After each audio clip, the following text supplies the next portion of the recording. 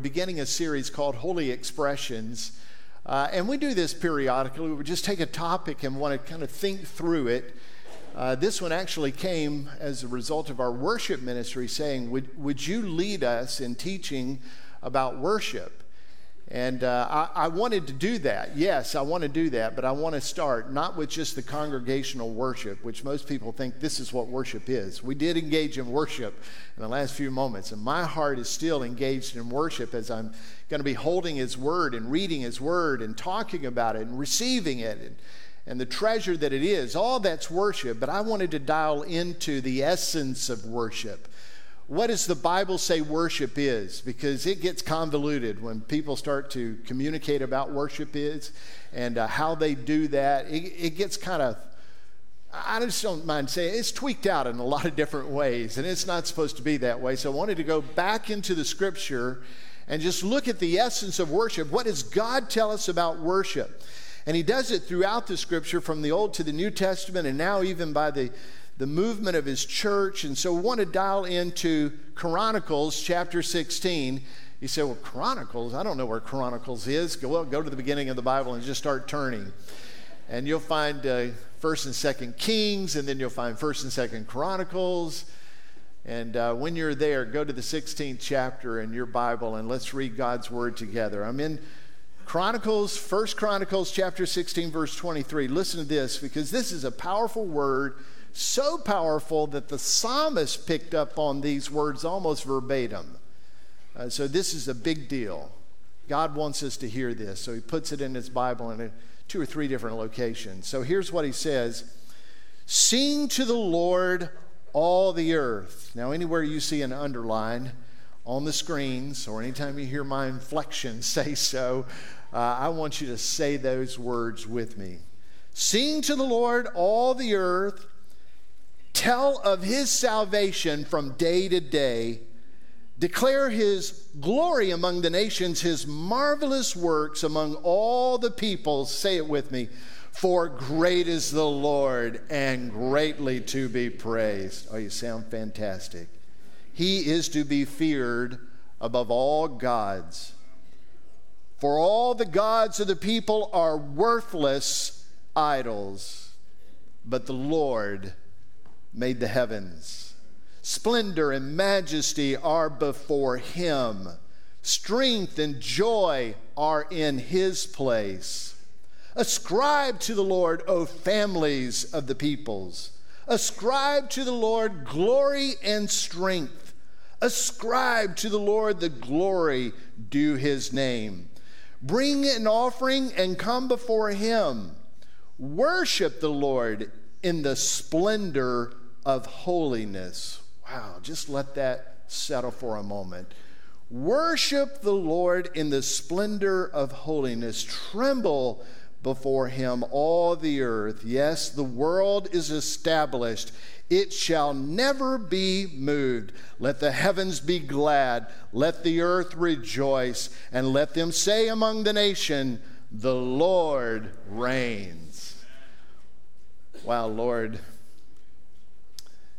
we ascribe to You the worth, the heaviness of Your glory, the beauty, the truth, the righteousness, the splendor. Let Your name be great and greatly praised. Amen and amen. So in this series, we're going to first define worship. What is the essence of worship biblically? And then we're going to talk about how we might have a meaningful and consistent time of worship privately. The private worship is so important. Long before we gather together, private worship is the essence of our worship. It is the very root by which God is calling us to when He says, ascribe to the Lord. Before we gather in holy convocation, He wants you to gather in His holy presence individually. So we'll talk about that, and how do we do that in a very consistent way, practical way. And then we'll learn how we can stay attentive to God's glory, and we will look in week number 3, we'll look for the opportunities to see God's glory, to say, oh, wow, God is glorious, and just worship him in that moment. And because we are in 2023, we're going to grab our phones and we're going to take a picture, if it's possible, of that moment of glory, and then we're going to share those together, and then we will see how God is revealing his glory. And I don't know that we'll be able to communicate the worship that took place in that moment. The pictures are never like the moment itself, but it'll just be a memory for us. We saw God's glory evidenced, and then we worshiped him. We took a quick pic to remind us and to share with others. That's week number 3. And then week number 4, we're going to talk about how we worship the Lord congregationally, why that's so important and how we do that. But today I want to spend a little time on the theology of worship, the study of worship. Now, historically, people have had a hard time getting worship right. Worshiping genuinely has been very difficult. In fact, you go all the way back to the original discussion of worship in the Bible. It's in the 4th chapter of Genesis, and you have the offspring of Adam and Eve, Cain and Abel, who are bringing their worship to the Lord. And Cain brings his worship to the Lord, and the Lord rejects it. Now, obviously, Cain was persistent. He wanted God to accept the worship that he was willing to offer. In fact, he was indignant when God rejected it. That ought to be a warning sign for us that this is early on in the text, that worship is called for by God, it is responded by us, and it could be rejected, even though we are so insistent that he receive it. The Israelites, of course, struggled with worship. They were consistently pursuing false gods and making idols. King Saul himself abandoned the reverence and obedience that God demanded in worship, and in doing so, he displeased God, and in response, God dethrones him from Israel. And then once David was worshiping before the Lord, and remember this, he's dancing around before the Lord with just his ephod, and his wife, Michal, that ought to be a heads up when you have a wife named Michal, right? His wife, Michal, had just a real rebelliousness about her. She had a demeaning spirit, if you will. She had one that was disregarding and critical in her heart, and she questioned David in his pursuit of worship before the Lord in such a state. Some of the most religious people in Jesus' times, those who were orthodox, who tried to yield their lives totally to expressions of worship and rules and religion, Jesus said in the end, no, that's not worship. That's external practices and appearances that you're giving before people. That's not a genuine affection for God that you have. And he constantly pointed that out to them. And then in the first century, the early Christians and those throughout history have had a hard time figuring out worship. Paul admonished to the Christian church because they were divisive in their worship. And it included when they were speaking in tongues but not having interpretation. So some would know, some wouldn't know what was going on. There was this showing off of certain spiritual gifts that they elevated above others. And there was just a general confusion in their worship. And Paul had to chronically reset them. This is what God says. He lays it out for them as God has instructed. And we still have problems in that to this day. So we all need to reflect in Scripture, concentrate on it so that we have an accurate understanding of what glorifies God and what actually pleases Him. Because a worship that is not God exalting and God pleasing is no worship at all. So we recognize we are not better than others. We too, in our flesh, struggle with worship, just like so many in the Scriptures and so many throughout the world. J.I. Packer says that true worship is not an emotional catharsis or an escape from reality. Listen to this, but a humble and contrite response to the self-revelation of a holy God. In other words, God has revealed Himself through Scripture, and the revelation that God has given to us that is now being made known to us, we express our gratitude and our glory unto Him and our praise unto Him, and our response is worship. Anything else is not worship. So let's think about this for a moment. We worship the God of the Bible because He alone is worthy of our worship. God alone has revealed himself in the Bible. He proves worthy of our worship, so we purposefully acknowledge and express his invaluable worth while we live gratefully in holiness and servitude to him. So with gratitude about who God is, we choose to live our life before him in a grateful and holy way. That is the beginnings of worship. Recognizing who God is, and what he has done and given us a new life in his Spirit through his Son, and living that out before him. So we worship Christ the Lord. Now let me give you three main things that I wanted to mention today about worshiping Christ the Lord. We worship Christ the Lord for he alone is creator and sustainer. This is a consistent big deal truth. God wants us to know that he is creator. Obviously, he starts the book with it. In the beginning, God, and then he unfolds the creation. Romans 1 talks about God has made himself known in the creation, in the general revelation. And he says, Paul does, people are without excuse when they don't know God. They should be able to identify God, there is a God, and be grateful to him just in creation alone. So it's a big deal. So he is to be worshiped because he is creator and sustainer. Back into 1 Chronicles 16, verse 29, the latter part of that. Worship the Lord in the splendor of holiness. Tremble before him, all the earth. Yes, the world is established. It shall not be moved. The world is established. Who established the world? The Lord Jesus. There's nothing that is created except by the hands of Christ himself.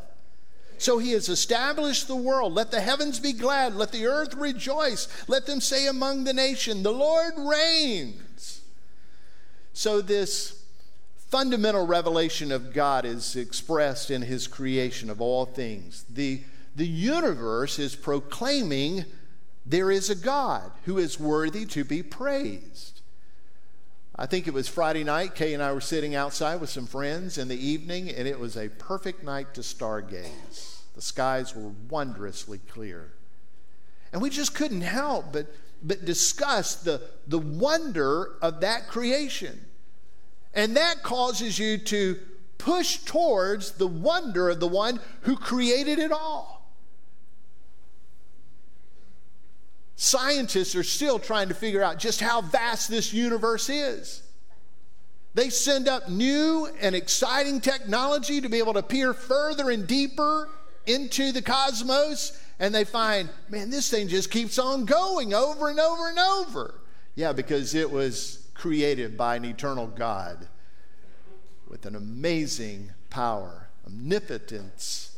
And so it causes us to worship him. When the Apostle Paul was traveling in Athens, he was deeply wanting to share the gospel, moved by those people, wanting them to know the gospel of Christ. And so he longed them to know Jesus and to live for his glory. So in the marketplace, he starts talking to Epicureans and Stoic philosophers as they're gathering around. That was a big thing among the Athenians, to just talk all that kind of stuff all the time. And he goes into the Jewish synagogue and he describes from the Old Testament who Jesus Christ is, and he shares his own witness about Christ because he wants those Jews to come to know Christ. And soon they invited him to address the Areopagus, which is the council of the court that all oversaw all the important matters of the city. And he desperately wanted to address the people there in Athens. So he stands before them and he begins to share. Now you remember, Paul has walked through and he has seen all the idols and all the false gods that are there among the Athenians.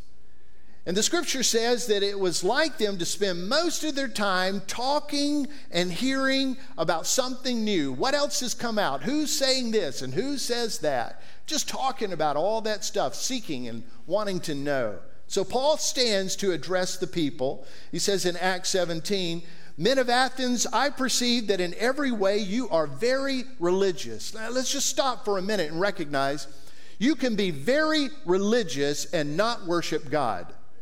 You can be very religious and be marching your way to hell. You can be very religious and have no identity with Jesus Christ himself. And he is the only means by which we come to the Father. He is the way, the truth, and life. No one comes to the Father except through him. So religion might even take you in the wrong direction. And among the world, religion probably is taking you in the wrong direction. So he says, I perceive that you are very religious, for as I passed along and observed the objects of your worship, I found also an altar with this inscription, to the unknown God. What therefore you worship is unknown, this I proclaim to you. The God, listen how he begins this, the God who made the world and everything in it, being Lord of heaven and earth, does not live in temples made by man, nor is he served by human hands as though he has any need, since he himself gives to all mankind life and breath and everything. And he made from one man every nation of mankind to live on the face of all the face of the earth, having determined allotted periods and boundaries and the dwelling place, that they should seek God. Listen what he's saying. The one who made it all, the one who put mankind together from one man whom he made, the one who has gathered all the nations and determined their times and periods and boundaries, he did this so that you would seek after him. You have to just look through and say, there has to be a God. That's the general revelation, and Paul is identifying. He's saying that they would feel their way toward him and find him, yet he is actually not far from each of us, for in him we live and move and have our being. Now listen to this. Paul, with simple and direct proclamation to the Areopagus, concludes some things about worship that you and I should take home today. Worship the Lord only, he is saying.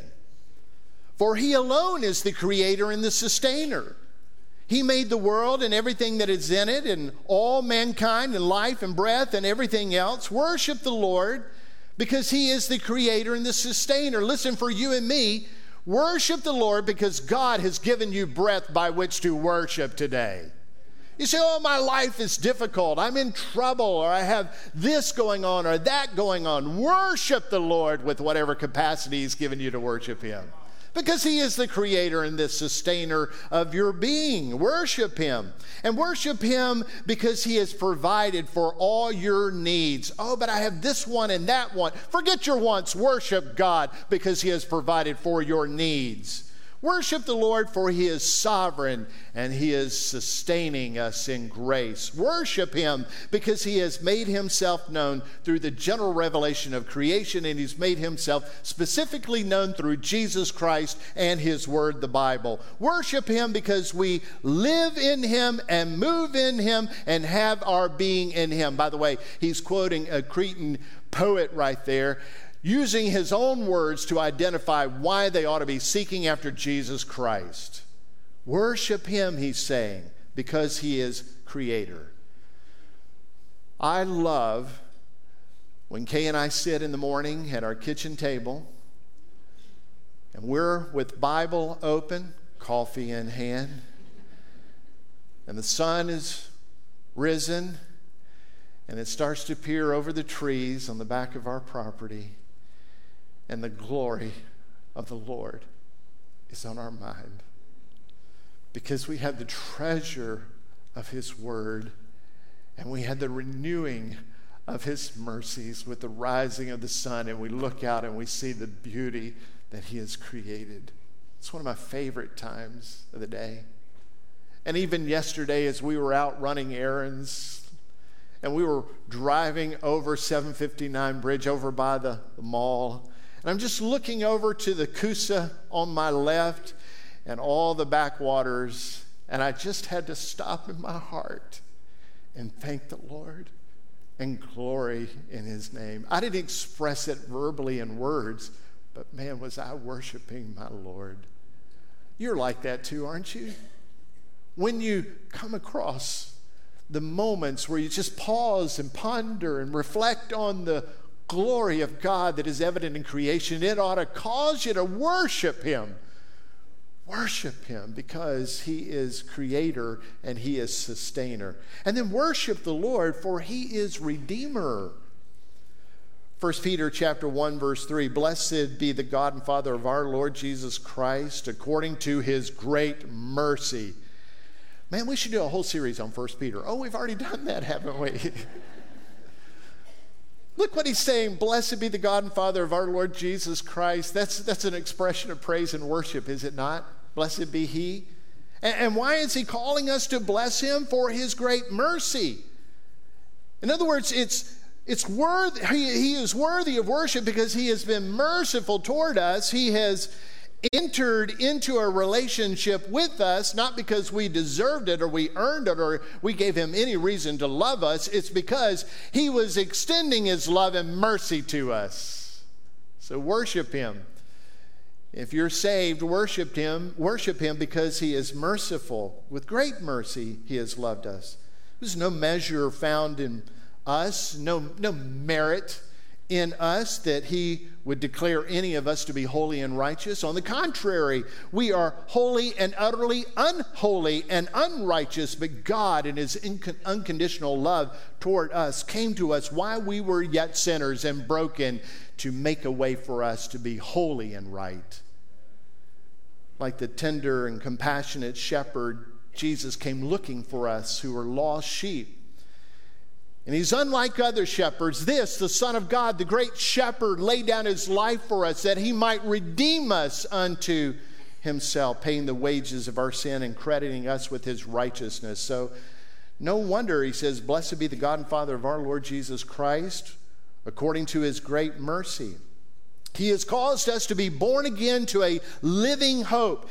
He has caused us to be born again to a living hope through the resurrection of Jesus Christ from the dead. What glorious truth that is, that you are not trying to ascend this mountain of holiness. We are not trying to crawl and climb our way to some pinnacle where God and His holiness is. How would we ever do that?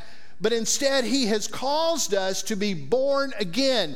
You're not a religious individual who's making your life right. You're not a person who says, okay, I'm going to get my life together in order that God might be pleased and satisfied with me. No, my friends, you come to Jesus asking for His mercy, and He makes you to be born again. Why born again? Because you were so utterly and totally dead in your sin that there was no way for any life to come in you otherwise.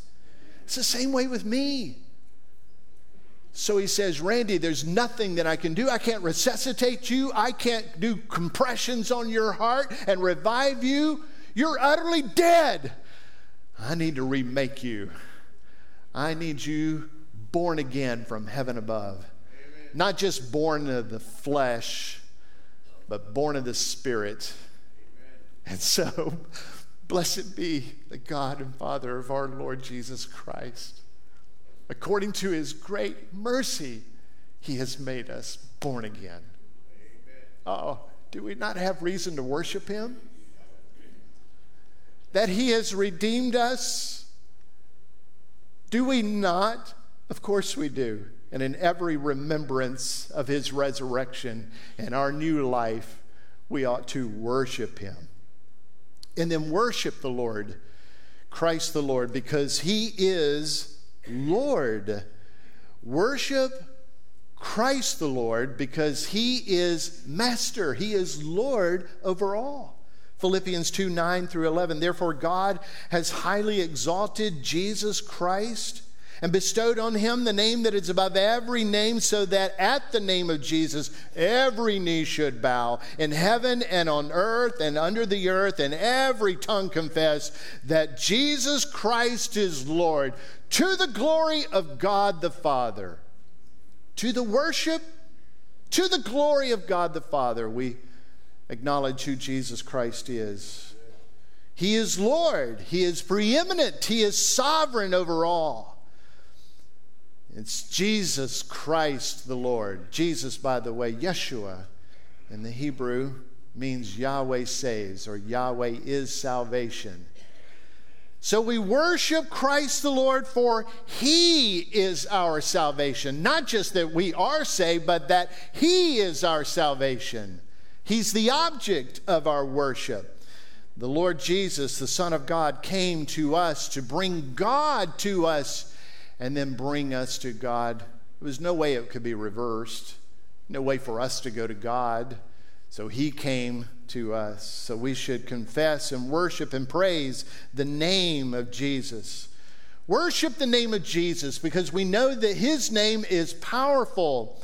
Worship the name of Jesus because in His name we find forgiveness of our sins. Worship His name because in His name miracles come about, and worship in His name to Him because He has called us to give our prayers unto the Lord through Him. No wonder the Bible instructs us to ascribe worship to Christ the Lord. Why we should worship Him. He is our Creator, Sustainer, Redeemer, and Lord. Now, as we think about the essence of worship, we should note, worship is intellectual before it is demonstrative. Let that thought just kind of hang for a minute. Worship is intellectual before it is demonstrative. If you're being demonstrative in your worship and you have not engaged the mind, then you're moving in a direction that is not biblical worship. Look at the songs, read the lyrics, contemplate them. Engage the word and receive it into your mind and dwell with it in your heart. Meditate on it. And from the depth of your understanding and knowledge, which is given to you by the Holy Spirit, worship Him. Otherwise, you might have a static kind of movement and a declaration of song, some melodic phrasing, or some goosebump experience, and not really engage God in worship. Long before it's demonstrative, it's intellectual. It's an attitude of the heart before it is an expression of the mouth. And if those words that we're singing collectively as a congregation do not move our heart and engage our heart, and by the word and the conviction of the Holy Spirit, help us to identify the things that are not of God and help us to acknowledge the things that are of God and then express our worship to Him in that, then we are astray. But oh, my friends, that our attitude of heart would be of Christ, and then the expression of that would be unto Him. Worship is a response to the eternal Creator, the sustaining God who demonstrates immense redeeming love and is preeminent and sovereign over all. Here's a William Temple's description of worship that I want you to cling to. Worship is the submission of our entire nature to God. It is the quickening of the conscience by His holiness, the nourishment of mind by His truth or with His truth, the purifying of imagination by His beauty, the opening of the heart to His love, the surrender of will to His purpose. I'm going to post that later on so you can grab the quote, because some of you are wanting to feverishly write that down. I'll give it to you later. I think Temple is on to something there. Now, I haven't spoken much about worship that takes place in this room in a demonstrative way. I haven't talked about singing congregationally. I haven't talked about postures of praying or worshiping or whether we're raising our hands or not. But don't get me wrong, worship includes the gathering of the saints together and the instruction of God's word and the biblical songs that we would sing, glorifying and praising Him. However, we've got to dig into the Bible to find what is God-centered, God-exalting, Christ-centric, and Holy Spirit-directed. So if the worshiper's thoughts and hearts are not right, then the expressions of worship are always going to be wrong. So we've got to dive into this because God is looking into our heart more than He's listening to our voices. And God is more insightful to our pondering than our raised hands. And God is concerning himself more with our attitudes and our surrender than our service we may render. So we need to dial into this. God, what are you revealing to us in your word by your Spirit that we need to receive and then exercise? I can't help but remember that God showed his displeasure with the people in Jerusalem when they were supposed worshipers of him. He says through the prophet Isaiah, "These people draw near to me with their mouths and they honor me with their lips, while their hearts are far from me." He went on to explain that their worship was actually based on a bunch of rules by men, not by him. He challenged them in that. So God was not in their worship because God was not in them. It's so important that we get this right. Now, I'm running out of time. I don't want to encroach too far into the life group hour, nor you getting coffee between the two. Let me just summarize in the close. God gives us three words to describe worship. It's the most common way for us to read about worship, these three words in the Greek that are translated for worship. And the first means to prostrate oneself. It means to kneel, to bow, or to go flat, to lie prostrate. That's worship. Boy, there's no more homage to God than that. It is what Matthew described when the wise men appeared before Jesus. They prostrated themselves. They bowed before him. They worshiped. Now, when we read words like that, we just kind of skip along because we're just reading the word worship. We don't have the visual that goes along with it like the Koine Greek language has. But we need to stop and say, Lord, 59 times you mentioned that word in the New Testament. I need to engage you in that way. Oh, I'm embarrassed to tell you, I didn't prostrate myself, Lord, any this week. Well, I prayed to him. My head was bowed to him.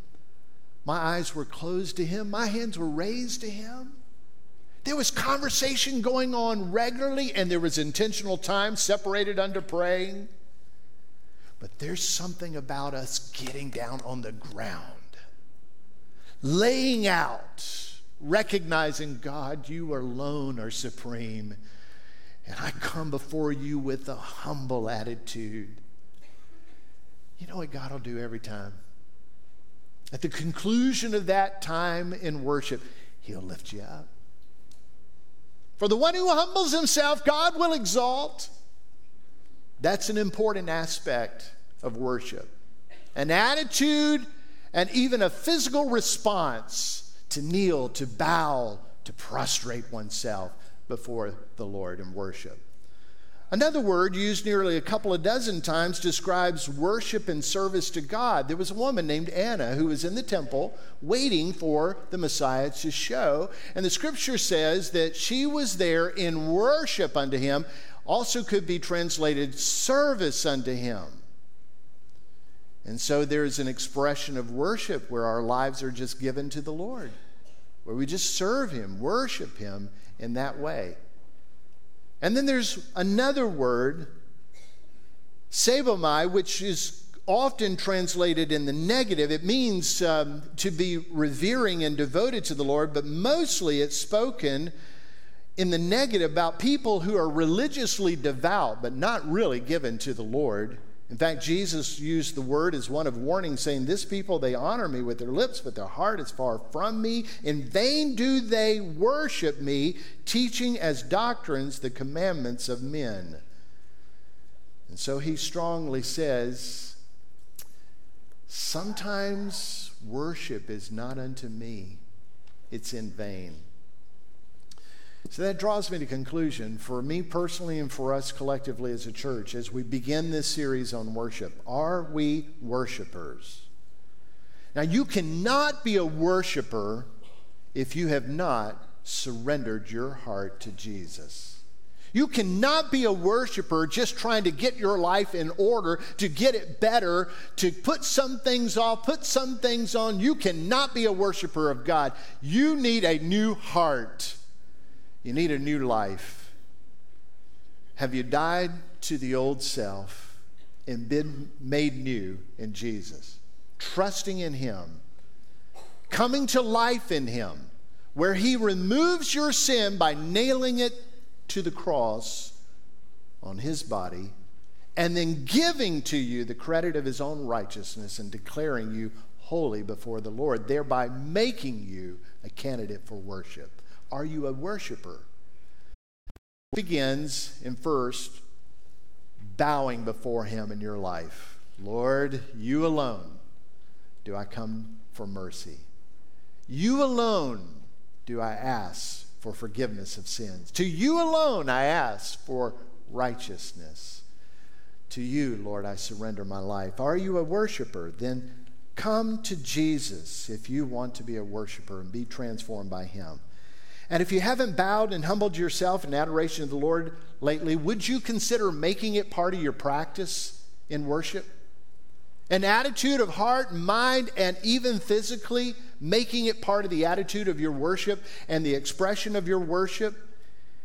And in light of who God is, would you worship Him, revering Him, and devote your heart to Him, yielding your service to Him, paying homage through your life and through the demonstrative ways by laying your life down as a living sacrifice unto Him, and maybe even physically doing that? And if so, worship the Lord. Worship the Lord, your Creator and Sustainer, your Redeemer, and the one who is the Lord. Worship Him. So, Lord, what a joy it is to be your worshipers. Because when we are, Lord, we recognize the magnitude of you who we worship, for who you are and all that you have done to rescue us, to bring us to new life. Oh, Lord, find us given to worship. Find us less clamoring in the world for the world's stuff and more seeking a heart and mind that engages in genuine, glorious worship. And Lord, is it good for you? Yes, but it is good for us as well. I ask, Lord, that you would stir in our hearts a deep desire to know and worship you. In Jesus' name.